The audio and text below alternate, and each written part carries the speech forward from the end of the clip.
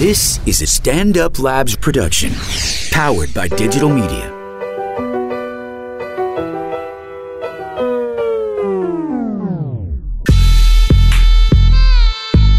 From Race Wars Podcast, this is Unhirable with White Karen and Go-To Gay Tommy.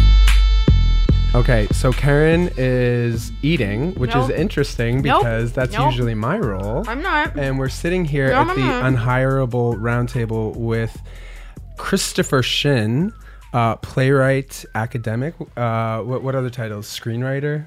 What else can we call you? Non-violent activist? Are you an activist? No, I'm not an activist. No, you're Oh, just a thank non-violent. God. I You're thought we were a going to talk to a non-violent person. fucking activist. They don't What are go you well on the doing? show. No, so we're here to talk today. It's Christmas week, and Chris is here to talk to us about Jesus Christ and nonviolence.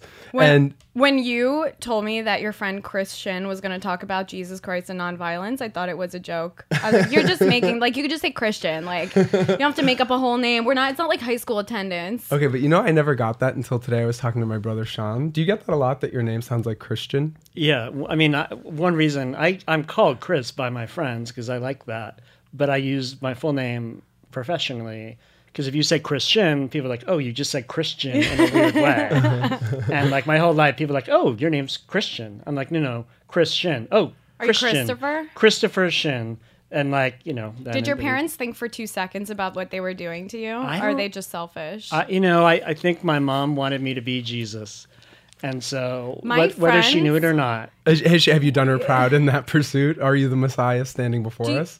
Do you remember Brooke Arnold that we had on the show? Like, Yeah. her in her one woman show, she talks about her crazy upbringing and that Mormon, not Not Mormon, Mormon. the Duggar cult. Westboro. So, No, it was not Duggars. Westboro, Yeah, Duggar yeah. cult. So her mom was a little bit cuckoo, and she talks about this publicly, and decided at her young age, that her brother was the Messiah, and treated him raised him like she was raising Jesus Christ. Well, isn't that what Brooke loved Christianity it. tells mothers to do? Is it?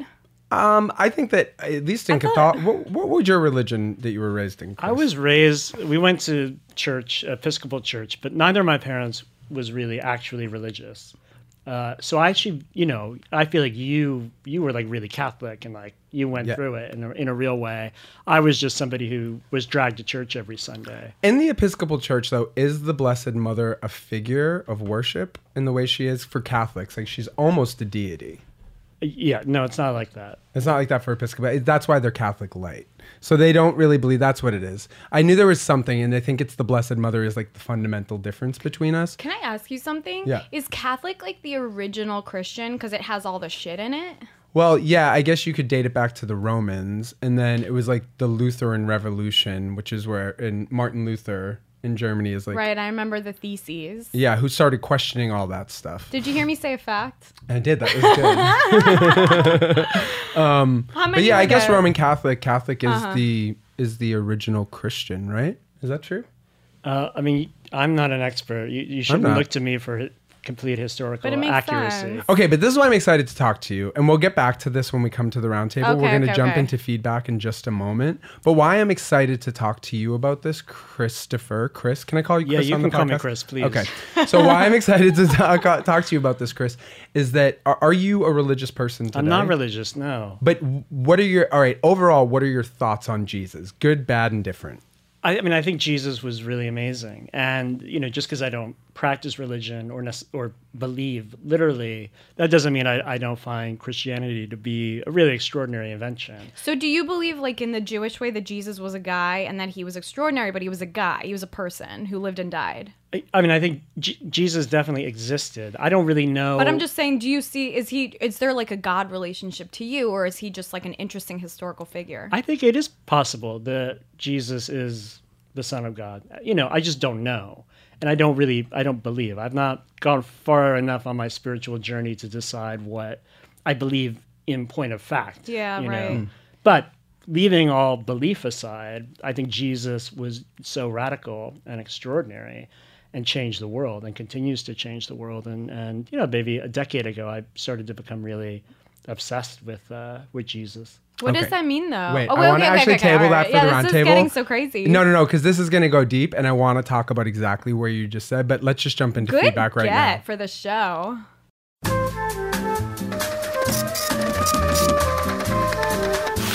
Artie, feedback? Okay. All right.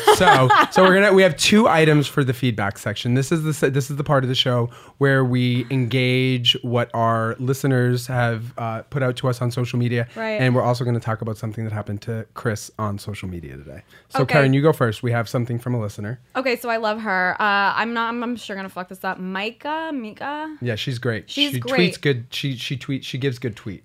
And she freaking listens. So, okay, she had a really like deep, important question for us. What is it, Karen? Okay, here we go. Marry, fuck, kill. Wait for it. Jerry, George, Kramer. I just dropped a mic. Are you a Seinfeld guy? Kinda. Okay, so You don't even have to be. you know this Yeah, game, I- fuck, marry, kill. Yeah. All right, get at it. Oh, I'm doing it. Oh my you God, have to. please. You're the well, guest Karen of and I both honor. have. Here, This I'll is start. I'll give you a horrible. moment. We already did it. This Okay. is- So I was the first to respond on Twitter, and I said that I would, first of all, kill Kramer right away. Like, okay. I don't like controversial people, Karen. But you secretly do. I know. I probably should have married Kramer, but no, I'm going to stand by what I tweeted. I'm going to kill Kramer. Wow. I'm going to fuck Jerry. I said because he's rich, and then I could blackmail him to give me money so that I wouldn't tell his wife. And then I would marry George because I like to fight, and he seems like the most likely to have a long, unhealthy, fight-filled relationship. I with. mean, he'd be a nightmare. I mean, he basically killed the woman that he was engaged to on the show. Did he? Oh, right. Passively, but yes. I'm not like facts are like, I don't know. All right, so what was yours, Karen? Okay, so mine was, I'm sticking by it because honestly, my reasoning is bulletproof. I would marry Jerry because he's a Jew, right? So you got to stick with your own kind and make more Jews. Christian, Tommy, I know you know him, right? I'd fuck Kramer because it'd be mad entertaining, right? He would like say crazy shit and he'd just be like really disgusting. He'd be disgusting. Like I mean- physically and sexually, he'd be awful. How old is he now? Like 70? 1,000. No, he's probably got to be close to 7. I feel like he's like my mother's age. It would be some weird shit, but it'd be fun. What's he doing now since the whole N-word meltdown? Exactly. Yeah, what is he doing? Is he doing stand-up? Does anyone know? don't Is he know. acting? No. Anyway. Fucked if I know. Okay, so you're killing George. Obviously, by default, I'm going to kill George, and here's why. me. So, first of all, he's 2 round. He's perfectly spherical, and to be honest with you, like this also goes for perfect squares. Like people whose waist size and inseam are the exact same. Do you know what I'm saying? Like if you're 32 by 32, like you're a perfect square, and that's geometrically not like that chill for me. Wait, Do I you was know a what I'm saying? 32 for a very Really? long time. Yeah. But your body has changed so much. I'm a 34 now. You're very long. Yeah, I guess. I hear what you're I saying. mean, I do understand that it's like circumference and then it's a length, but it sounds like so square to me that like, do you know what I mean? It just sounds like a lot of harsh So I'm angles. doubling down now on marrying George based on what you're saying because I No, actually like please. a thick man. Really? You're making me realize, yes, totally. You know 100%. what? I like a little meat. I'm not on men. It's masculine. That's like there's certain things that are really masculine on men, right? Like being mean, being a little fat. Karen, this sounds like something to talk to your therapist about. But it's true. Like thinness, like being really scrawny and being really sweet or feminine qualities. So like I appreciate the opposite in a man. But it's not so crazy. Yeah, no, I guess I understand. That's the opposite of you It's because the you're sh- very thin. Yeah, totally. Yeah. Okay. Of your Yes. I like men femininity. because they're Yeah, they're opposite That of makes me. sense to me. Sure. Right. Like that's it. Cool. Chris, George who is are like- you fuck yeah, marrying, round as killing? shit. This is horrible because they're all 3 horrible people. It's true. Everyone on that show was horrible. Horrible. But we're talking about the actual human beings, the actors. Oh, we're not talking the about the characters. actors? Oh, I thought we were talking about Really? the characters. Oh, Okay. okay. Wait. Well, would it change your answer? Because it would not change mine. I guess mine was a hybrid of reality and I bet it fiction. would. As was I mine. think it would change because I think So give probably us Jason both. Alexander is probably a decent guy. For sure. I think George, you'd have to kill George, but if it's Jason Alexander, I'd probably marry him. you could go to the theater with him. You know what? Seinfeld, yeah, you- I agree yeah. with that. Yeah. Yeah. Seinfeld, I think you would you'd kill him because he seems really like a narcissist. He wasn't his wife Here's the really thing, young though. He's, and yeah, but he's a rich Jew. She though, hides so- vegetables and unhealthy things for her children. which she ripped And off she of writes somebody else. yeah, and she writes cookbooks about it. Yeah. She's So, working. And then she complains about $400 Uber rides on Twitter. She's horrible, right? I don't know. I mean, isn't everyone that's that rich horrible in How some could you way? not be? Like, wouldn't it be a pleasure to I be mean, horrible? listen, Jerry, Jessica, if you ever want to come on the show, we would love to have you. Open invitation. We think you're amazing. Yeah, no, totally. I mean, you're garbage, but please come on Unhireable. But we love garbage. Like, Yeah. it's a noted fact. No, Jerry's cool. Doesn't he not like black people? Isn't that the new thing? Does he not? Or no, he said that no, that's Everybody's not true. got I'm reducing something. that, but he said something about like white comedians and everyone went crazy. Honestly, he probably also has HPV. Like, who gives a shit? He's also a Jewish guy, and a lot of Jewish people I know don't really like black people, so Myself excluded. yeah. I love the blacks. So- That's not sarcastic or a joke. All right, so now So I guess I have to fuck Michael Richards. Okay, all right, controversial choice. Get That's into it. interesting. I mean, we've all chosen it almost. Uh-huh. No, I didn't. I killed him. Yeah, but she did. She chose. Because I'm a she social went with- justice warrior. Oh, for fuck's sake! I gotta go. Okay, speaking of social justice warriors, somebody who actually, I think, maybe the only person who's like personal grief over this election makes sense to me is Rosie O'Donnell. Why? Because Donald Trump has been Oh, he's been so mean to her. so violent toward her publicly for so long. Yeah. I mean, there was after one debate where Rosie was like sort of retweeting people that were saying things like, why didn't Hillary stand up for you explicitly? And it was like, Oh, yeah. and I was like, oh, this runs deep for Rosie. Whose joke is it? Somebody has a joke that I wish I remembered who, that was like, Donald Trump's greatest accomplishment was fighting Rosie O'Donnell on Twitter to a standstill. Well, listen, I mean, it's very bold. Okay, so today Rosie O'Donnell tweeted a quote from Karen Salmonson. I don't know her. Salmonson? Who's she? Do you know her? I don't know. Probably one of the many new age people. She's Rosie. like a Marianne Williamson, right? Rosie is obsessed Who with the all fuck these is new Marianne age. Williamson? She's a Course in Miracles kind of new age, attractive woman that Oprah put on her show. And Exactly. She's like a Nate Berkus who doesn't design homes. She designs your interior. Oh my god, that was beautiful, Tommy. How thank you you. just said that. Okay, so she quotes this woo-woo woman who probably lives in what Joanne the Scammer would call a very Caucasian house. No amount of anxiety can change the future. No amount of regret can change the past. To which Can I tell you something? That's not true, because anxiety can create a very anxious future. Okay, so Chris, do you want to talk about how you responded? I got triggered by Rosie's tweet. Okay, what Really? I triggered usually you? don't. I usually don't. When I get annoyed at things, I let it go. So I don't know what kind of mood I was in today, but I was like, "That's not true, Rosie. That's totally untrue." And you want to read? Do you want me? To Yeah, do you summarize want to or- read it, or I can No, read it? you can read it. Sure. Chris quoted her tweet and wrote on top of it, Yes. "Anxiety prompts us to prepare for future contingencies. Oh my Regret God. provokes us to review past actions so we can understand and forgive ourselves." Chris, you just said what I said 1,000 times better, and also a slightly different thing. I know, that's why he's a celebrated playwright. It's Amazing. an honor to have him here. Okay, so explain. So then Rosie followed me after that. And was there any communication? No communication. And she has a lot of people tweeting at her. So I guess as she scrolled through, that one stuck out, and How she many was people like, does she follow? she follows a lot. It's not like the coolest thing. She follows 14,000 people. Yes, no, but it is pretty cool. And actually, she has a woman who handles her social media. But I think Rosie actually follows the people. But then I think her social media is managed by this woman, Kelly. I think it's Weiss. I can't remember. Okay, so before we unpack how I know that, it's not as creepy as it sounds.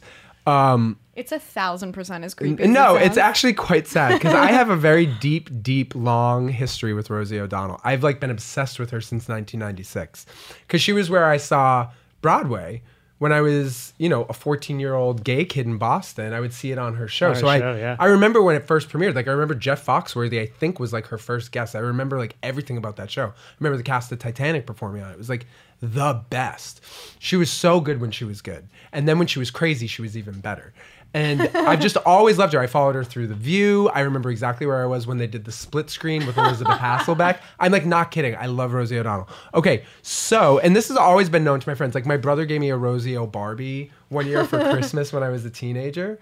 I got all the Rosie swag, the cool shit, everything.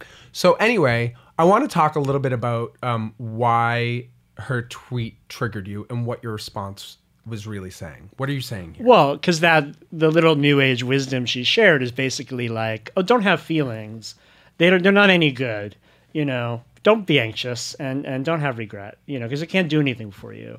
That's totally crazy. You cannot remove feelings from yourself. Well, you can drug yourself. Yeah, you can like anesthetize yourself, I guess. Those are also the two like not single, but they're the two most universally human feelings that everybody has. Not even everybody experiences love, but everyone experiences anxiety and regret. Every single person. Absolutely. And what's wrong with it? I mean, I don't understand. Is it just that people don't like to feel discomfort? Is that the impulse? Because I think when people are anxious, they're like, oh, this feeling sucks. I want to get rid of it. Or if they feel regret, they think, oh, this is horrible. And so now some new age person comes along and is like, yeah, get rid of those. See you later. You know, have your enjoyable life with no feelings. And like, that's bullshit. It bugs me too when people are like, say things that are like, well, we're living in 2016. I can't believe we're still X, Y, and Z. But it's like obviously stuff that goes biological. Do you know what I'm saying? Like regret and anxiety are feelings that you biologically are driven to have. You know, like even something like racism, like you will never stop people from being racist because there's like a biological drive to differentiate us from them. And people shouldn't like behave shitty towards other people, but you'll never ever end it. 2016 makes no difference. It's like in our blood.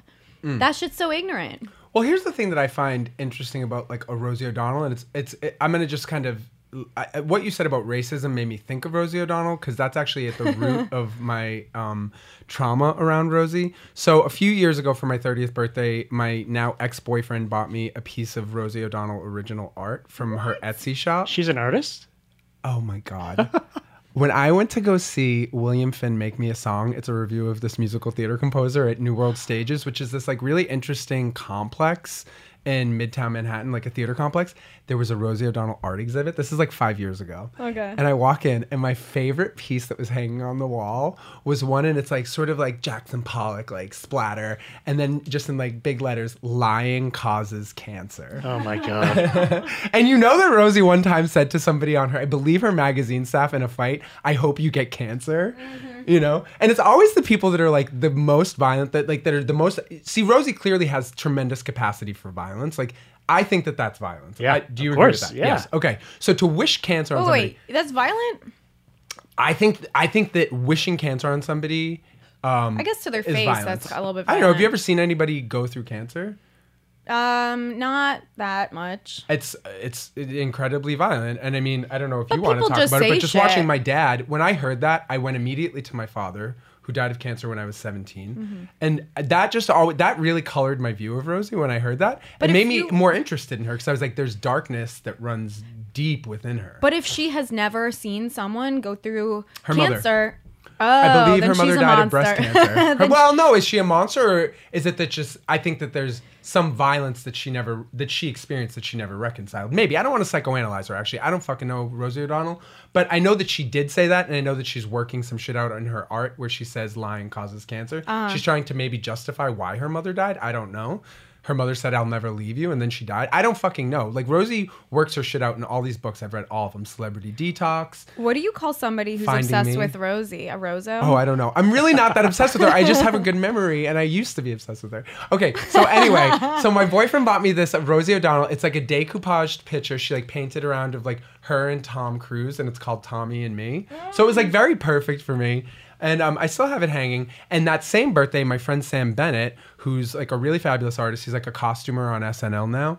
He's really, really talented. Decoupaged me this little thing. It's he like put my face on like the baby Jesus and Rosie's face on the Madonna on a painting, and then like glittered around it. So I had these two Rosie O'Donnell like pieces. One was very specific to me, and one was sort of more figuratively.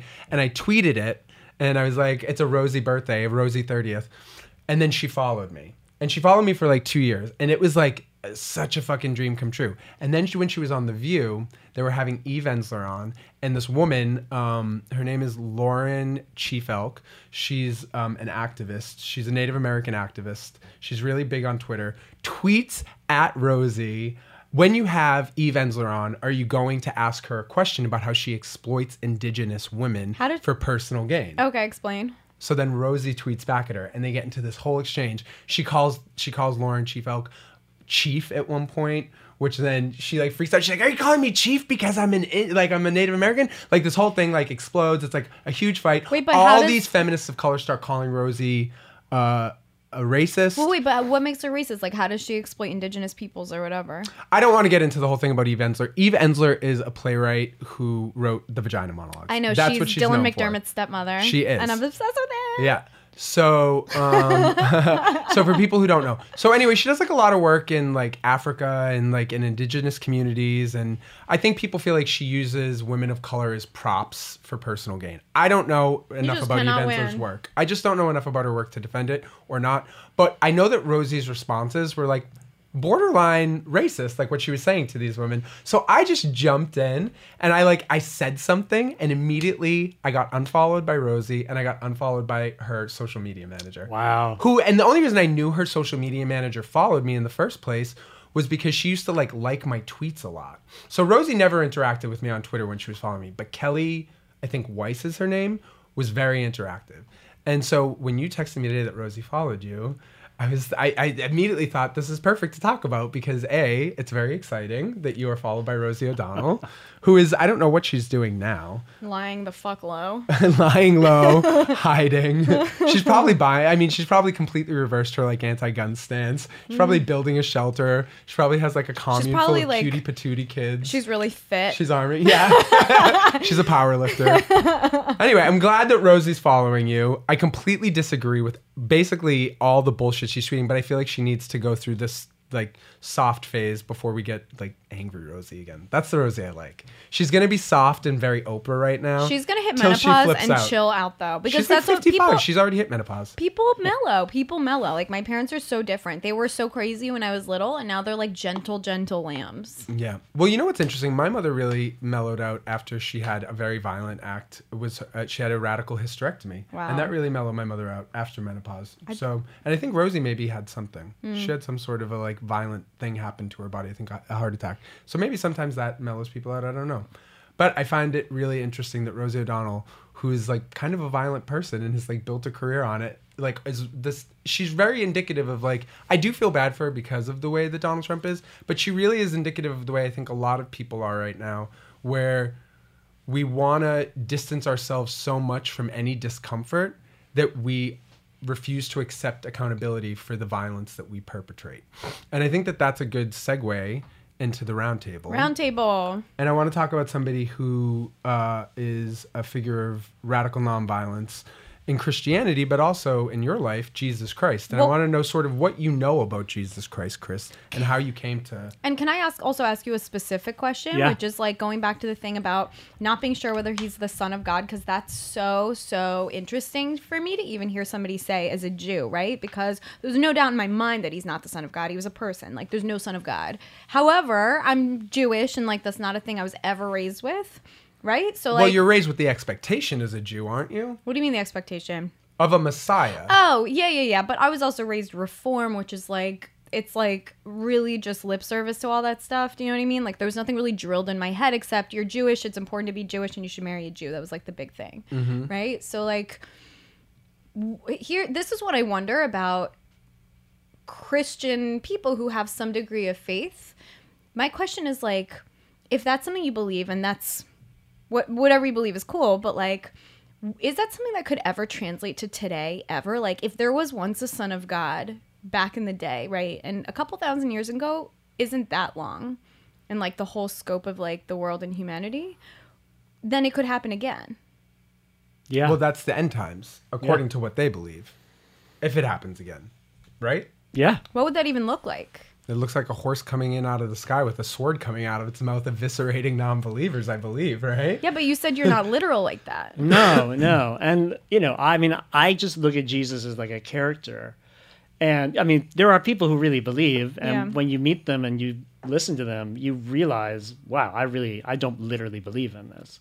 And, I have an open mind. Like maybe someday I will, because I'm so consumed by Jesus as a person. Why? Well, I think it was probably 10 years ago where I stumbled on this writer, René Girard, who is an intellectual. I think his actual title was Professor of French at Stanford. And he wrote a book about the novel.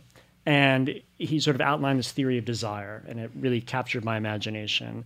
And then I read his next book, which was about violence in pre-Christian times. And it was a lot about Greek tragedy and myth, and that was really interesting. And then his third book, in the middle of the book, there was this big section on Jesus.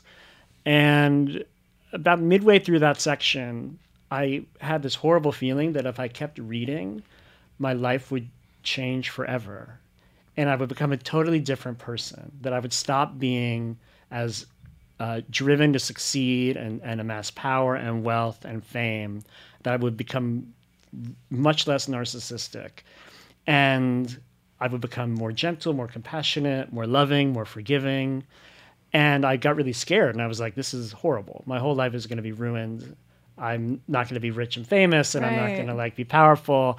This is really scary. So I put the book away. Right.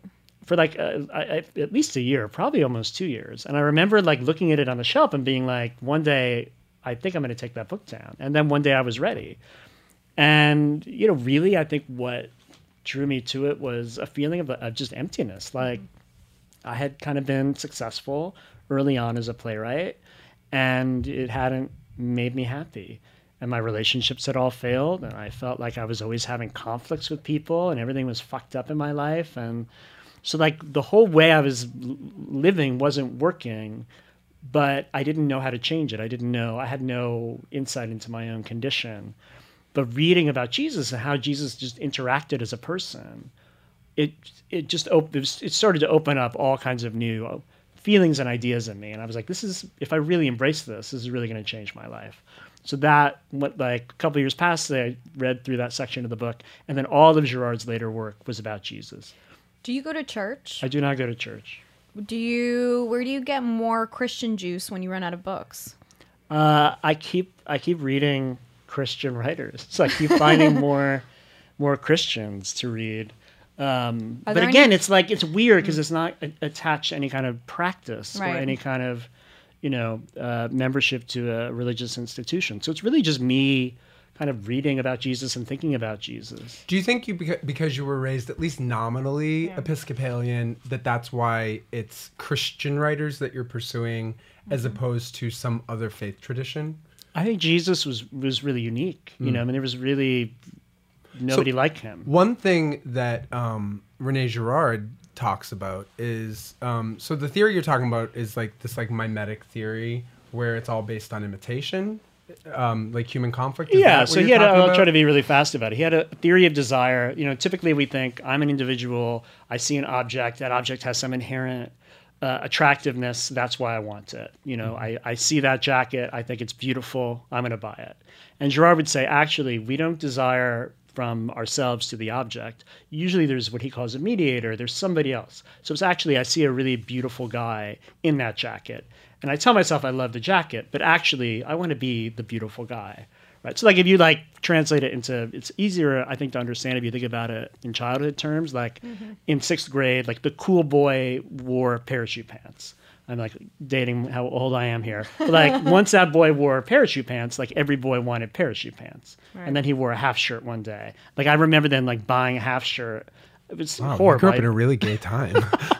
I looked horrible. I couldn't be that beautiful, cool kid. Right. But he was the influencer. He was the influencer. So Girard just says it's advertising is a great way of expressing his theory of desire. That you put really attractive people in commercials because actually we want to be those attractive people, and we get that way. We get there through the object or whatever they're selling. Okay, so how does this apply to the story of Jesus, and what do you understand of why Girard became so? I would say he was a really staunch defender of his faith in Christianity. Yeah, definitely. So Girard believed that we were always copying each other. And that our tendency to copy each other leads very quickly to conflict and violence, right? So if, there's a bottle of water and I see you drink it, and I get a bottle of water and I drink it, and then whatever object you may have that I see you have, if I can get another copy of it, we're fine. But if it's something that's only one of us can have, we're ultimately going to be in conflict. So you're going to compete for resources with like your own kind, no matter what. Exactly. And if it's something, let's say it's something like your boyfriend, if you have a boyfriend, and there we go. Then we're in a conflict. We may be we are. friends, but right. So go ahead. No, I'm sorry. Go ahead.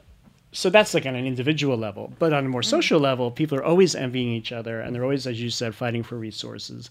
So envy is always circulating in a community, and it can get very easily out of hand. So what Girard believed was in these early communities when desire and envy were getting out of hand, the community would come together and find a scapegoat and kill someone. And putting all of the aggression onto this one poor soul and then eliminating them was what constantly allowed the community to have catharsis and to recover itself. And How else do you heal?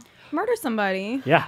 And, we still do it today. We all know, we all know what it's like to feel blame for something we didn't do. When somebody just needs to let out their aggression or, deal with their own problems through projecting them onto somebody, right? We all know it still happens. But you know what's interesting about that? My Mises thing is that, like, if you ever read pickup artist stuff or, like, dating advice stuff, they tell you that if you kind of mimic the, like, body language or certain behaviors of the person that you're with, not like long term, but like if you're on a date, then that's something that like subconsciously like endears you to them. Do you know what I'm saying? Like if they cock their head to the right, you tilt your head to the right or whatever. You know what I mean? If they're like smiling, you smile, and it kind of like reinforces a bond between you two. Do you know what I'm saying? There's That's something really like interesting. primal about that. Isn't there don't the pickup artists, isn't that where negging comes in, where Hell you yeah. you make the person feel bad in these subtle ways? So that's the opposite, right? That's like Is that why? Is it though? Because negging is like, it's like it's like a what do you call it? It's like taking away a resource, which is your attention. It's like you give it initially and then you take it away, kind of, right? Where you're kind of like being a little bit negative towards the person and they want it back. So like there's always this thing of like what desire for what you can't have or what you aren't. Yeah. Well, that was what Girard believed. The desire is always about a feeling of lack that you have, and you think it's outside of you, and that's what prompts you to go for it. So basically what is unique about Jesus is that he was against scapegoating, right? So, the paradigmatic stories, the adulterous woman, these guys come to Jesus and say, she was committing adultery. We have to stone her now. What should we do? What do you think? And, what Christianity says, and what Jesus always says is, no, actually, the victim is innocent. The person is innocent, the person you want to hurt. You can't solve your problems by hurting another. In fact, you should look at yourself and look within, and you'll probably discover that whatever your accusation is, you're guilty of it. Yeah, he was like, you guys fuck everybody. Yeah. So this is interesting. And then Jesus ultimately becomes a scapegoat, yes? Right. So, Jesus is the It's a really good story. A good story. he's the paradigmatic innocent victim. So one of the, when Girard is trying to explain the difference between, say, ancient Greek culture and Christian culture, if you think of the story of Oedipus, there's a plague in Thebes, and the question is, all right, why is there this plague? And through the course of the play, you discover that Oedipus, however unwittingly, killed his father and married his mother. You're meant to believe that he really did do those things. You're meant to believe they didn't want to do He's those guilty. things. Or, okay, Oedipus, well, you didn't want to bang your mom and murder your dad. I got you. Yeah, me neither. So there's a kind of catharsis when he blinds himself, right? It's, you did a bad thing. You're the cause of the plague. It's your fault.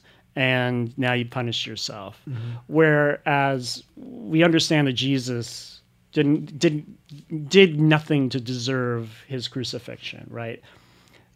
What did he do? And in the view of Girard, I wouldn't say for Christians, but what did Jesus do to justify?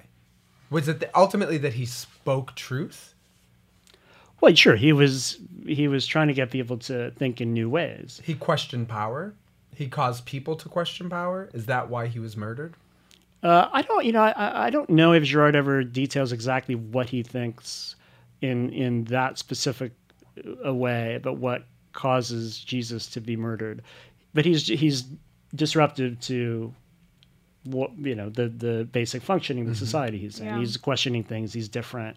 But really, it's the mob turns on him, right? I mean, essentially that is what it is. Right. Also known as the Hillary Clinton story. So that's interesting. So what in Jesus's life is, apart from him being innocent of whatever the charges that were brought against him, his death was predicated on, what is it about him that makes him a figure of nonviolence? In what ways does his example speak to sort of the way we experience violence today? Oh my God. Bless me. Jesus bless God me. bless you. They're the same, Karen. I'm so my bad. No disrespect. I mean, if you just on the simplest level, Jesus just says turn the other cheek. I mean, he literally says you should never do violence, and you should love your enemies, and all the things that we think of as good, like being rich and powerful. He says, no, those aren't good. But what does he say about self-defense? Because self-defense is a Jewish value. Yeah. And when it's an evangelical Christian value too. Well, it's written into Jewish law, right? Like there's all this shit you have to do. There's a million things you got to do. However, if it's your life at stake or somebody else's life, you don't have to do it. Do you know what I mean? Like if you're starving and there's only pork, like eat the pork. Don't die. I mean, again, I'm not a religious expert. I can't answer for any kind of religion or any denomination of religion, but I think it's one of the things that's really the most radical thing about Christianity is it sort of says it doesn't actually matter. Your primary responsibility is to not return violence with violence. I mean, turn the other cheek is literally about that. You don't defend yourself. Now, does that mean I think if somebody tries to beat me up, I'm going to lay there? No, but I think the deeper message is you always have to think about violence and make sure you are not doing it in a gratuitous way. And it's really hard to think in that way because our propensity is not to turn the other cheek, right? Our propensity is to strike back. It's an eye for an eye. So I think Jesus is just trying to say, hey, take a step back, think about it, and yes, I think on the deepest level, he is saying violence really begets violence. So you should always try to be nonviolent. But what if somebody's doing violence to you, and then if your policy is to not return that with violence, but it's an imminent situation, then someone's gonna win that and lose that. And why should the winner always be the violent one with bad intentions, and then the good ones, it's almost like a recipe for the extinction of good people because they're not going to return any kind of violence? Well, I think is it the extinction of good people or the extinction of everybody? I think that's the way to think of it. Imagine that Russia launches all its nukes at us for whatever the reason, and the president gets the report, they're all coming, and then you have a choice, right? You either strike back and we send all our nukes over to Russia and the world ends, or we say, okay, we're just going to take it. And you're right that the good people would be dead in that scenario, but there would be hope, I think, that whoever survived, the government in Russia, after seeing that we didn't retaliate, they would say, well, that's sort of interesting. But they might not. They might not. It's a gamble for sure. But I think that's what's amazing about Jesus, right? He doesn't fight back. He accepts his crucifixion. But he also has the benefit of coming back. Like if I don't fight back and I'm getting attacked, this is really hypothetical because I would 100% die. But if I didn't fight back and I died, that would be it for me because I'm not God's kid in the direct sense. Do you know what I'm saying? Maybe I'm his great grandbaby.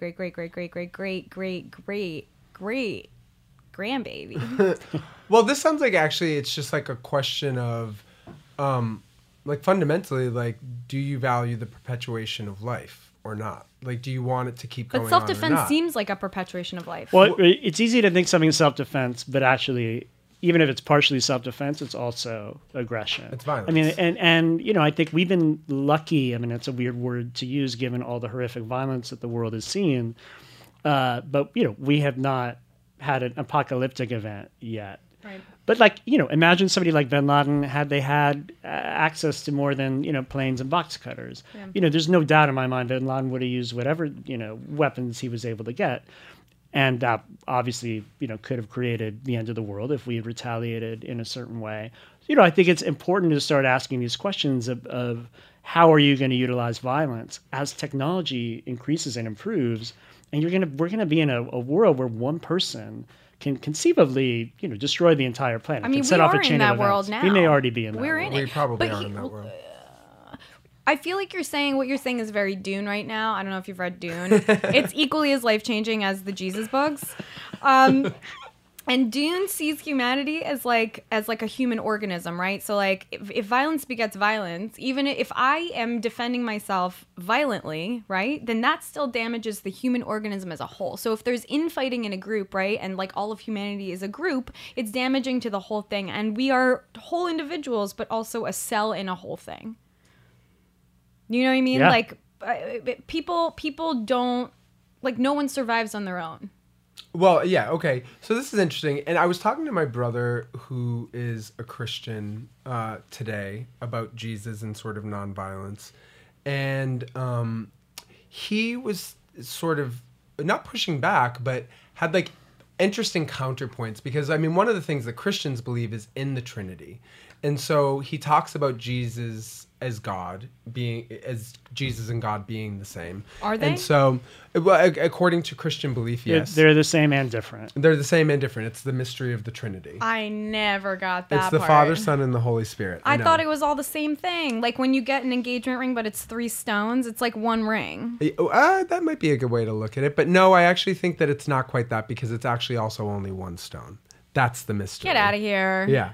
So Can you guys just like edit it down a little bit to just one thing? It's intentionally tricky. It's I think. redundant. Okay, but he talks about violence in the Bible, and I think it's getting at what you were talking about, like this Jewish idea of the right to self-defense. Like he uses the story of the parting of the Red Sea. It's not just a right, it's an obligation. He uses the Noah story as well, where God and by extension Jesus, if you believe in the Trinity, and this is where a lot of Christians, I think, get tripped up on this. Jews get tripped up right there too. Is this idea that, there is good and bad. And the way my brother explained it to me, he's like, there is a war. There is a war happening. There is a war between good and evil happening. And in the words that he used were like God's angels and God's demons. This is what's happening. And I remember I had said to him, we were at some event a couple years ago at his church, the Baptist church, and the pastor was talking about being a chaperone on his son's school trip, and another parent said something critical of Christianity. And this pastor, made the gesture of cocking a rifle. Is that the word you use when you like that? And said, and I was ready to take him on. And I was like, I can't believe that he just did that. Like, to me, that was so shocking, because in the Catholic Church, that would, at least in my Catholic Church, that would never have happened. Because Catholicism, I mean, it's for all a very of its aggressive problems, thing for a religious person to do. is pretty nonviolent, actually. Like, Yeah. as I was taught it. I understand that there are holy wars that have been perpetrated, but like Catholicism really preaches accountability to your other humans. It really enforces you. But doesn't it also preach like easy absolution? Yeah, you just ask God for forgiveness. That's what I'm saying. So how much accountability is that really? And that's different than violence, though. Like, that's different Is it though? than But if viewing you it as a war. perpetuate I was never if you taught are that violent, there was a war. But if you're violent, you see, okay, in Judaism, if you wrong somebody, the only way that you can be forgiven in the book of life, right, and for God to forgive you, is for the person to forgive you, for you at least to have made 3 real sincere attempts to get their forgiveness, right? If you've done that, you've done your part and you're good. But if you haven't even tried, then like go fuck yourself. No, but that's different. That's not what Catholicism teaches. Catholicism teaches that you can get spiritual purity by confessing to God, by releasing it and giving it up to God. But that doesn't mean that you are not accountable for the sins. Interesting. I think that, but then how does that there's work? a lazy interpretation where it's go say 5 Hail Marys and an Our Father, but actually, like, other priests who are interesting are like, you should, that are like engaged and actually want to serve the community. I've had priests say to me in confession when I was younger, you need to go make this right with your sister. You need to go ask her how this made her feel when you did this. Did you do it? Yeah. Do you continue to do it? I mean, I try to. Yeah. I mean, it's sort of like what Sarah Schulman talked about in Conflict is Not Abuse, actually. What? It's very similar.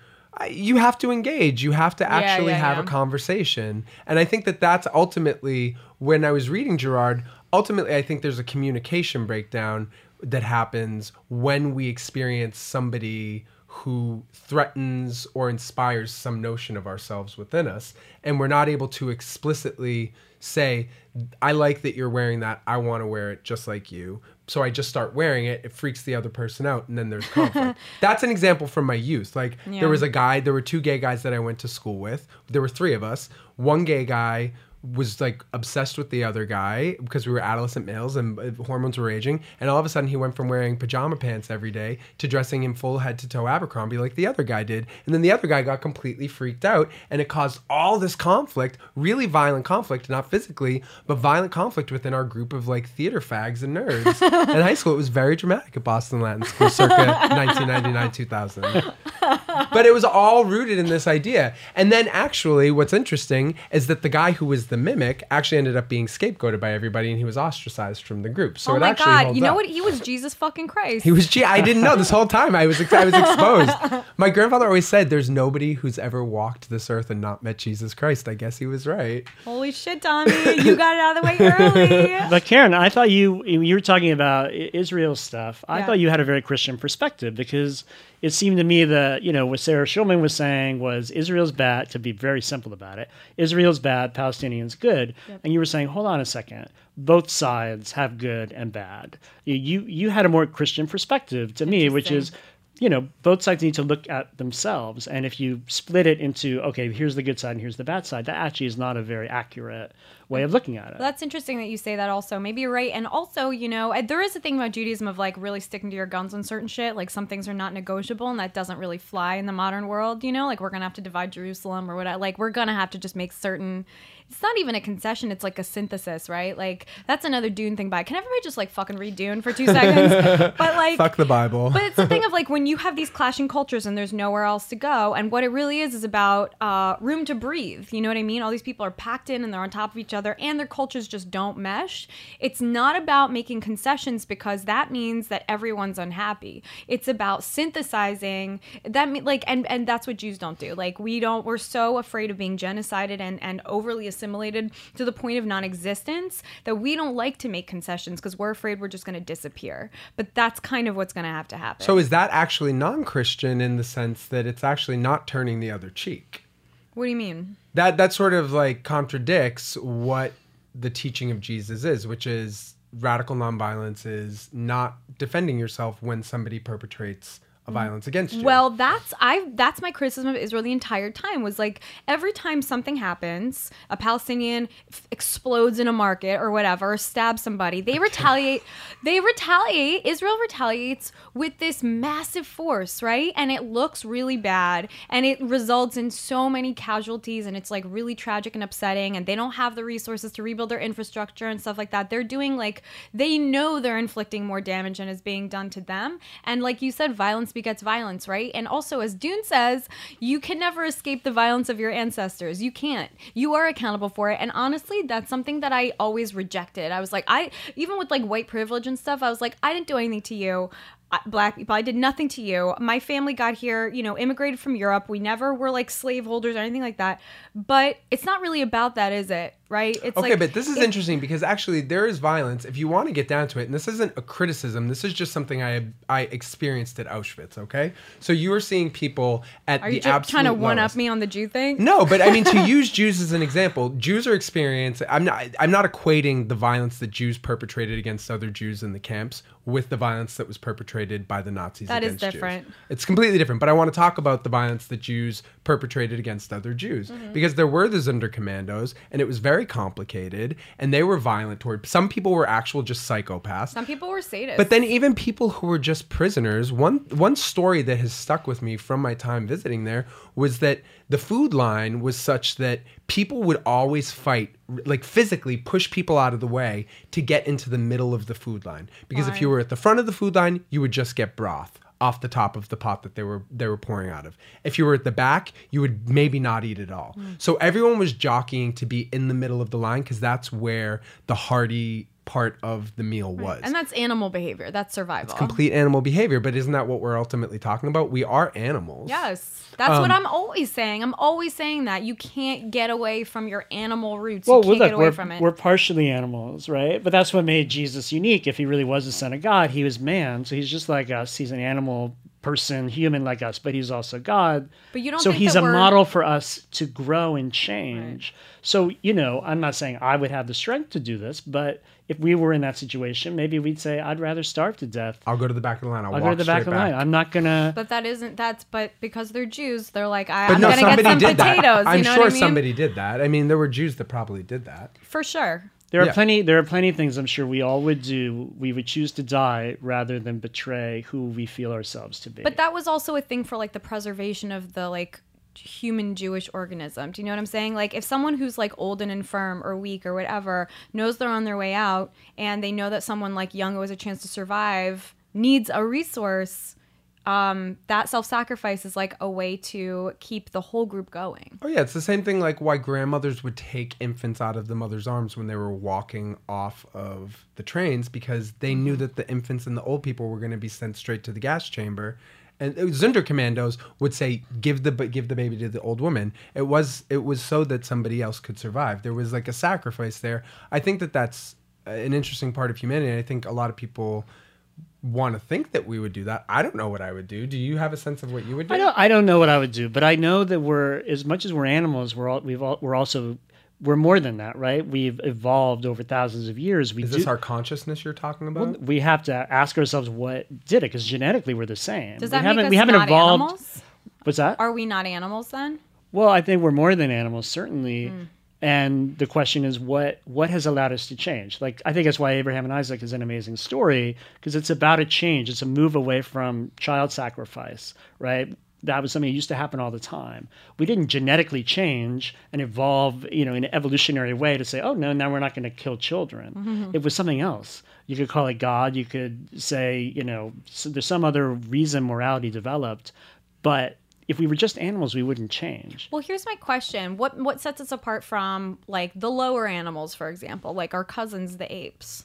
Well, we have just more capacity for thinking, language, symbolism, right? But it's on a continuum, right? So like they have some capacity for that. It's pretty minimal capacity, right? True, but like also the only reason I'm arguing is because like I think it's an interesting point that like my philosophy teachers used to bring up, which is like that, like where do you draw the line, right? So like there's obvious differences between us and like gorillas. Like why do we eat certain animals and not others?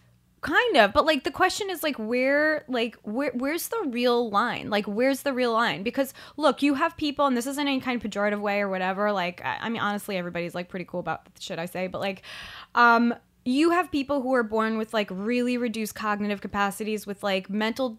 Like half disabilities, brains and that, yeah, all kinds of shit goes wrong, right? Okay. And so those people don't have the same cognitive capacities that like someone who was not born with a disorder or whatever you call it has. Do you know what I mean? Are you minimizing the humanity of somebody born with one of those? I am absolutely not minimizing anybody's humanity. All I'm saying is, my point is this, that like that thing, whatever it is, exists on some kind of continuum from the smallest life to like from the lowest life form to the highest. Yeah, but no dolphin is building a skyscraper. That's right, but they still underground, have under the water. But we don't know what they're thinking. Like we have no access to it. We don't know what like whales are thinking, or even like dogs are thinking. But we know they think and feel. Is it a perfect storm they do of think the and feel fact that stuff. we have appendages that allow us to actually structure things in a way that other primates, I like guess, we've learned how to could. cook food and like unlock the nutrients or whatever? I don't know. We have language, and that is, nobody knows how language developed either. There's no accepted theory of how that happened. Mm-hmm. Nobody can say. It's an extraordinary mystery. Is Tom Cruise right? Are we aliens? I don't know. We could be aliens. When has Tom Cruise not been right? I don't know. Never when he's making a movie decision, because they're all great. They're all great. Thank you. I'm Every a Tom big Tom Cruise Cruise movie fan. is He's the best. Every He's single the best. one. I love that we're all on the same page There about is not that. one movie of his that's not watchable. He is a good argument for Scientology. You know what? He's compelling when he's selling it. I've watched the videos multiple times. I even took the test at the center once. Did you? Yeah, I'm depressed. They didn't. You didn't just come in and they go, "Oh, depressed." Yeah, they do, and then they put you into a box and make you I'm sweat gonna for go, 4 hours. And Jewish, you're still anxious, gay. depressed. Keep them in. You come out, you're all lean and sweaty. You're like, "Thank you, guys." I'm gayer than before. Yes. Okay. So that's interesting that we started with Rosie O'Donnell and we've now made our way to Tom Cruise. It's like it's Whoa, beautiful. look at the whole episode. Okay, but this is the thing with this. I was talking to my brother today, and they don't see. I don't think a lot of Christians see Jesus the way that you, Right. a more secular person, see Yeah. Jesus. And there's a lot of violence. They see a war happening. Christians see a war happening, and they have to fight. Well, yeah, I mean, that's complicated. What you mean by that exactly? But yeah, I think Christians Christians believe that everybody should be Christian. I mean, they think Do you that believe is the that? one true religion. No, I don't believe that because I'm not one, and I've not been. Nobody's seduced me, convinced me to become one yet. But I think Christians are not Christian. I mean, that, often, sadly, right? And again, I'm not saying my interpretation of Christianity is the truth. But if you just look at what Jesus says, it's all about looking at yourself, taking a step back from your impulse to do violence, taking a step back from your impulse to judge others. It's all about looking inward. It's all about de-escalating. It's all about love, kindness, that it's okay to be weak. It's okay to be poor. It's okay to not have power. It's okay to be a woman. Well, I'm sorry, I'm just adding TBD. Your dirty Trump's pussy's America. fine. I guess. Keep it to yourself, though. That's a point that Kurt Metzger makes a lot too. Like because he was raised in Kurt Metzger Race Wars. You must know that he was raised Jehovah's Witness, and that's what he says all the time. So he read the Bible front to back a million times. Like there's no Christians. Like the Christians don't act Christian. Yeah. Almost exclusively. Yeah, I mean, well, look, Christians are people, so they're sinful and they're flawed. The human religion it's a human institution. Jesus is a good role model if he really is the Son of God, right? But nobody's going to be as perfect as Jesus because we're not divine. So I think that I mean, speak for yourself, but point taken. But I think it gives you something to aim for, right? How can I be a more loving person, be more patient, be more kind, be more accepting of weakness, be less violent? That's a dope ass point. It is. And where do you think we are right now in terms of our violence, as globally? Kind of like everyone's talking about what's going to happen with the Trump presidency. You don't have to talk about that specifically, but do you think that things are going to get better or worse? Right. Yeah. What's the trajectory? I think the question is always, will violence get out of hand? Will there be an escalation? If somebody hits you, your impulse is to hit them back. It's really hard not to. But yesterday we experienced the assassination of the Russian ambassador in Turkey. There was a truck that was driven through a holiday market in Berlin. Right. What happened in Switzerland? Some people were shot at an Islamic center. But also By we're a like Christian? I actually don't know. Is it? I don't know who did that. But we're in the middle. It seems like there's more and more, and like, granted, like I've only started discovering that facts are a thing, but like it seems like there's all these things that just don't get resolved now. Do you know what I mean? Like ISIS is just like a festering wound. Like Israel and Palestine will never kiss and make up. Like Afghanistan's permanently fucked. Syria, like Libya, like all. Do you know what I'm saying? Like what's the other place? Iraq. But you're also describing all situations in which violence has been seen as a solution. So but they're also not going away, and nobody's coming up with an alternative solution. Well, yeah, violence is never going to work. Violence will not end violence, right? Even if it seems like non-violence in the short term at least could be horrible because there will be certain victims. If you don't fight back, you will be a victim. But look at it this way. I'm sure you all have had this experience. If you're in a relationship and you get in a real big fight with the person, if you are both accusing each other constantly, saying, well, you're bad for these reasons, and they come back and you say, no, you're bad for these reasons, it never gets resolved. That never works. It's never that you keep trading violent accusations to such an extent that the problem is solved, right? Problems are only solved when people can take a step back and find a different way to think and feel and communicate. that can sound Pollyannish. I'm not at all, but it is clear when you list all these places where there's horrific violence and we see that it's not getting better, well, then violence is evidently not the solution. There's a lot of good stuff in Christianity. Let me ask you something. So, like, we have all this access to ideas, right? And, like, people are less...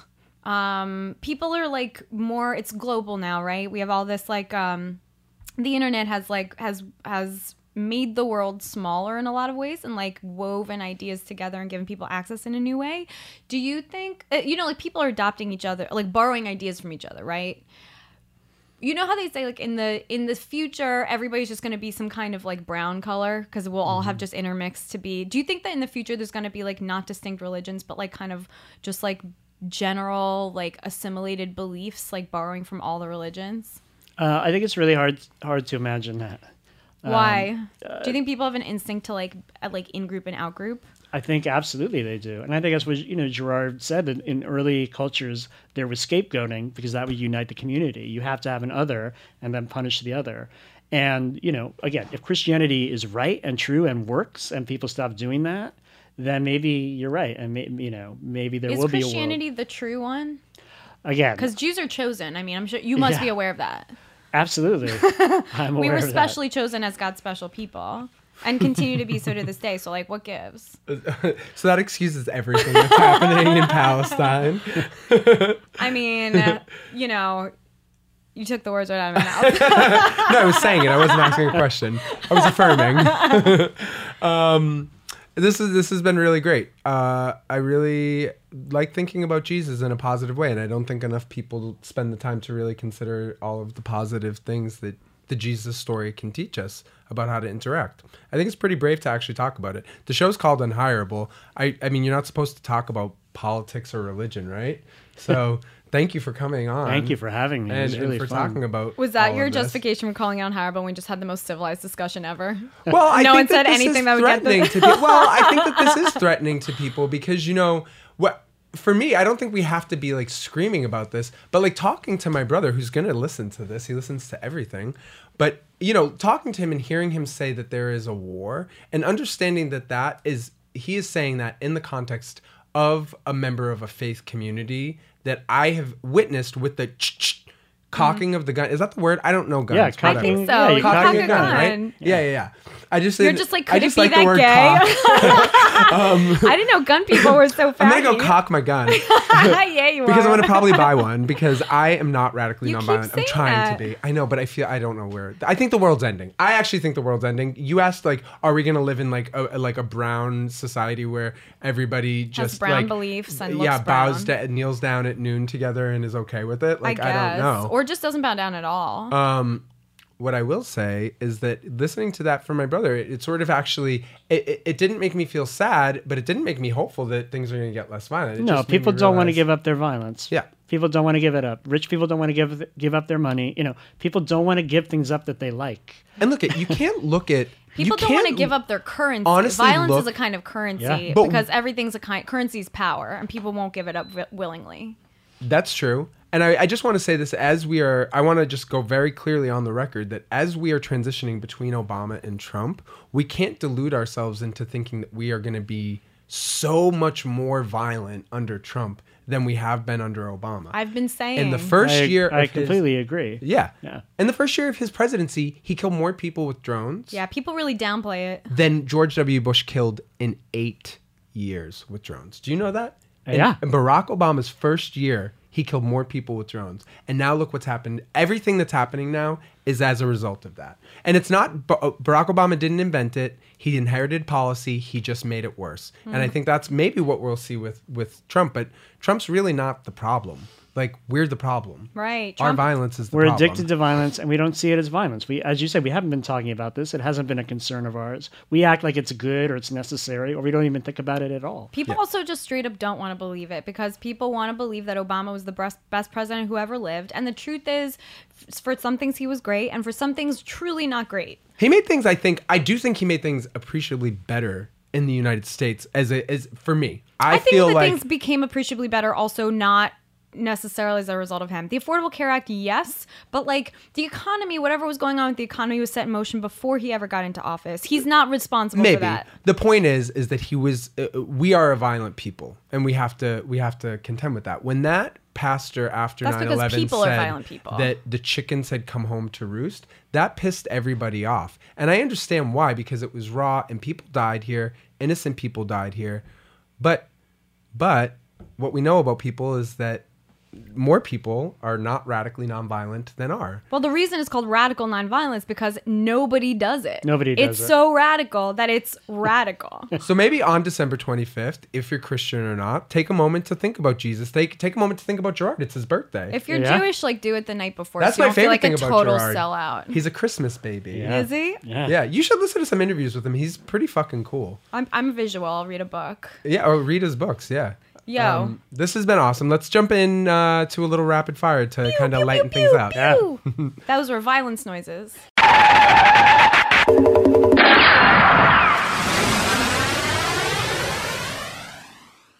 Okay. So Well, wait, can I start with just one thing, please? Please. Okay. We always play Marry, Fuck, Kill. Like, you must know that by now. Here's a really good Marry, Fuck, Kill, okay? okay, go. Father, Son, Holy Ghost, go. Oh my God, that's so blasphemous. You'd have, But you're not a Christian, I know. so it's okay. I'll do it in the spirit of mimesis. I'm on your show. Yay, my niece me. I would. Gerardian. Oh my God, I would marry God. I'd fuck Jesus. Fascinating. And I would kill the Holy Spirit. That's horrible. I can't believe those words just came out of my mouth. Okay, I'm fucking Jesus because he's hot as shit. Oh my God. But the American Christian Jesus on the cross with a six-pack. Hipster Jesus, yeah, 100%. Hipster Jesus. Yeah. A little skinny, got tattoos. I'm going to marry the Holy Spirit because Please even though I explain. can't fuck him, he'll still be inside me. And then I'm going to kill God because he's already dead. That's the Boom. gayest way you could have answered that. All right, your turn. Okay, marry Jesus because he was a real man. And yeah, he does look kind of hot. Mm-hmm. Plus, I get lonely. I would fuck God. I don't want to kill God off is why I'm saying this. I just feel like that would be kind of like yanking the plan out at the root. So I'll fuck him and throw him a bone like he's done all this great shit. And then I guess I would kill the Holy Spirit. Do you know why I say that? Because he's already a spirit. It totally wouldn't hurt him. Okay, ready? I have a fuck, marry, kill too. Okay, would you fuck Max von Sydow playing Jesus in the movie The Greatest Story Ever Told Oh from my 1965? God. That Wow. guy's smoking. Would you fuck Jim Caviezel playing Jesus in That's so hard. a beautiful film called The Passion of the Christ? Maybe you've seen it, Karen? I refuse to It's about your support it. ancestors murdering the Messiah. Or would you kill, or would you fuck, marry, kill Willem Dafoe as Jesus Christ in The Last Temptation? Ooh, I know what I'm going to say. Of Christ. Okay. Chris, you want to go first? Yeah. I think I would marry Willem Dafoe. Interesting. Oh. Jim Caviezel, I'd fuck, and I guess I would kill Max von Sydow. Oh, interesting. What? Yeah. Oh my God. I would fuck the first guy. Yeah, Max von Sydow, hot as shit. Hot as shit. I would marry the second guy Okay. because he's hot as shit. Jim Caviezel. I would kill the last guy because he's ugly as fuck. Hey. No, but you know what? I'm actually, sorry. He does not do it. Karen, we actually have the exact same answer. I did one time wait on Willem Dafoe when I was He's in very college. sexy. There's something about him. He's short. How old is he?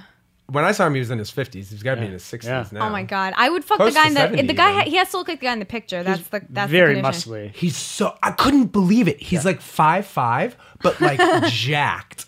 Yeah. But he also kind of creeps me out, so I would have to kill him. I couldn't... I don't know. He was in that movie where he played a gay cop. Oh, Boondock Saints. And he really creeped me out. He had a really gross sex scene in it. I'm scarred from it. Oh, really? It's a great movie. Okay. So, do you have another rapid fire? I thought you did. Oh, I do. Okay, so because my brother is my best friend, and he's an evangelical Christian. I don't know if he would identify as an evangelical Christian, but he married a woman who's an evangelical Christian, and they are raising their children in the Baptist church. And he has a really interesting relationship with Jesus, and I love talking to him about it. And we obviously have very different philosophies, but I love this relationship because he and I get to talk about all this stuff, and he's somebody who's very close to me that gives me access to this community. And I think I do the same thing for him with like gay people, because there's not a lot at his church. But That he knows of. Well, I've seen a couple of people there, and I'm like, Sean, your boy's gay. I hate to tell you, I know he's got a wife and 4 kids, but Homeboy's he's gay. looking at Sean Cody when they go to bed.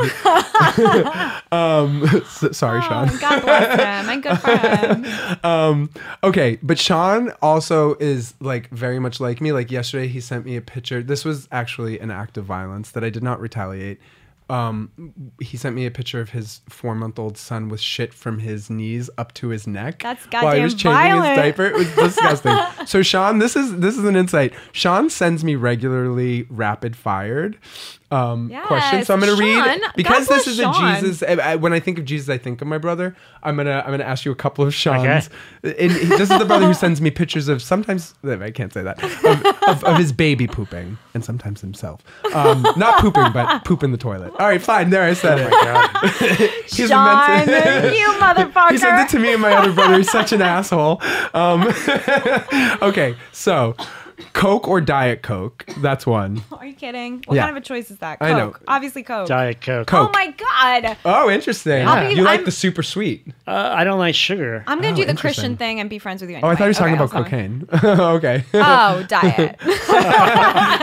Diet cocaine. It's laced with laxatives. It's laced with fentanyl, my fave. Okay, and now this is another one. Would you rather poop a little every time you fart, or pee a little every time you sneeze? Ooh. Oh my God, that's so easy. Much rather pee when you sneeze. That is not my answer. Honestly, me too, because girls can use like panty liners and stuff, and it would just like take care of it. That's totally fine. The poop thing's going to be an issue. Okay, he sent me another one that I can't find. Sean, you have to resend it to me. It's about something about like, would you rather like go really fast in New York City or something else? Wait, but you have whatever. to answer the poop or pee thing. Oh, I would poop. 100% I would poop. What? Because I think that if you know that you're going to fart, you have time to make it to the bathroom Honestly? in order to like take care of that. As someone who has, Whereas like, you can't control like when you're going to sneeze. Yo, that's not true. As someone who has like mad gastro problems, I can tell you sometimes you do not have a heads up. No, I know. I mean, listen, I shit my pants last month. I got an intestinal infection. That's right. And I shit my pants in a cab. I know sometimes you can't control it. But this has been great. Thank you so much for coming on. I'm glad we ended on shitting your pants on the Jesus episode. Merry Christmas, everybody. Merry Christmas. Happy Hanukkah. Thank you. It hasn't. It starts on it Christmas. hasn't launched. Really? Yeah, it's the same day. Hanukkah hasn't dropped. How do I say it? Yeah.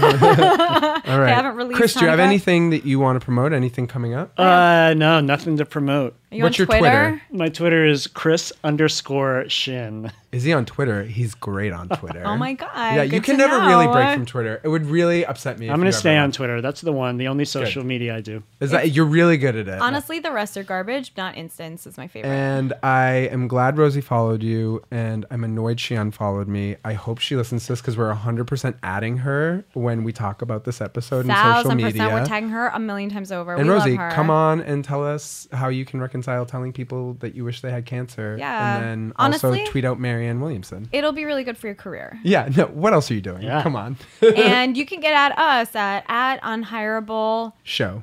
on Twitter. We're unhireable_podcast on Insta, which we do periodically. Yep. I am Karen Margolis on Insta and Twitty. And I'm at Tommy O'Malley on Twitter. And you can figure out my Instagram if you want it. It's a really good Insta. I know. It's at Son of Cher. I'm not Chaz. Okay, thanks for listening. This has been the best. Merry Christmas.